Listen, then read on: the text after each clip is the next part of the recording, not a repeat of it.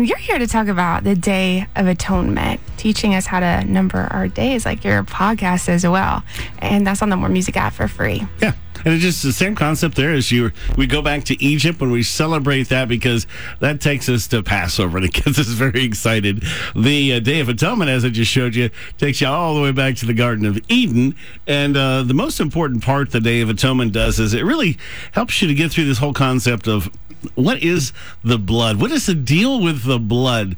Somebody, when they describe Christianity and Judaism, it's that bloody religion. What in the world? So God told Moses, the life of the flesh is in the blood. Leviticus 17. The Hebrew word that has been translated life is nephesh, which is the word for your soul, which simply means God sees our sin in our blood.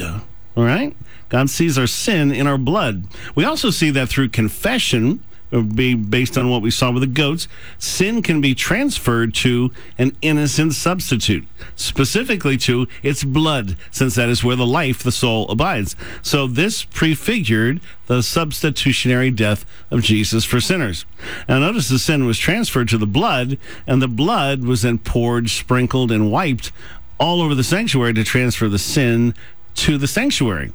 So you see, the sanctuary literally accumulated the sins of the people. Once a year on the Day of Atonement, priests would make atonement for the holy place because of the uncleanness of the children of Israel and because of their transgressions for all their sins. So he shall do for the tabernacle of meeting, which remains among them in the midst of their uncleanness. So question, if a sacrifice was made when the sinner confessed his sins, and twice a day for general sins, why was another sacrifice needed later? And a lot of sacrificing going on. Hebrews 9:7 says, the sacrifice of the Day of Atonement was for the people's sin committed in ignorance or thoughtlessness. So all sin required atonement, just like all forgiveness followed repentance. But since these sins were committed in ignorance, repentance was determined by the general attitude and behavior towards sin on the Day of Atonement. So why is this Sunday evening through Monday, why is that still important? Why is it still significant? So it shall be to you a Sabbath of solemn rest, and you shall afflict your souls. Leviticus 16 again. The Day of Atonement was the most solemn of all the feasts.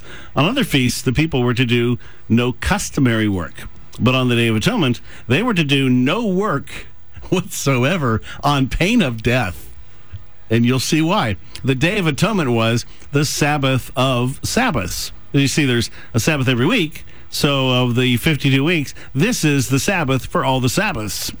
Any person who is not afflicted in soul on that same day shall be cut off from the people. And any person who does any work on that same day, that person I will destroy from among his people. So it was a day of judgment in which repentance of all sin, both known and unknown, was determined by afflicting their soul. And this is an inward attitude. Plus, there was an outward symbol of obedience, which was that Sabbath of solemn rest. So it symbolized their willingness to obey all of his commands. Exodus 16, how long do you refuse to keep my commandments and my laws? See, for the Lord has given you the Sabbath. The profession of repentance or faith didn't cover all future behavior. They had to continue in repentance and submission. And that's pretty important because there's a lot of different theories going around. To those who by persistence in doing good seek glory, honor, and immortality, he will give eternal life. Jesus is able to save to the uttermost those who come to God through him, since he always lives to make intercession for them. But if a righteous person turns from their righteousness and commits sin and does the same detestable things a wicked person does, will they live? None of the righteous things that a person has done will be remembered because of the unfaithfulness they are guilty of, because of the sins they've committed. They will die. So, a lot of the questions we have as Christians of what it is to live and what it is to walk with God actually have already been answered before the cross, back in the Day of Atonement, which takes us to the cross. Coming up, we will look at literally what is atonement? What in the world does that word mean?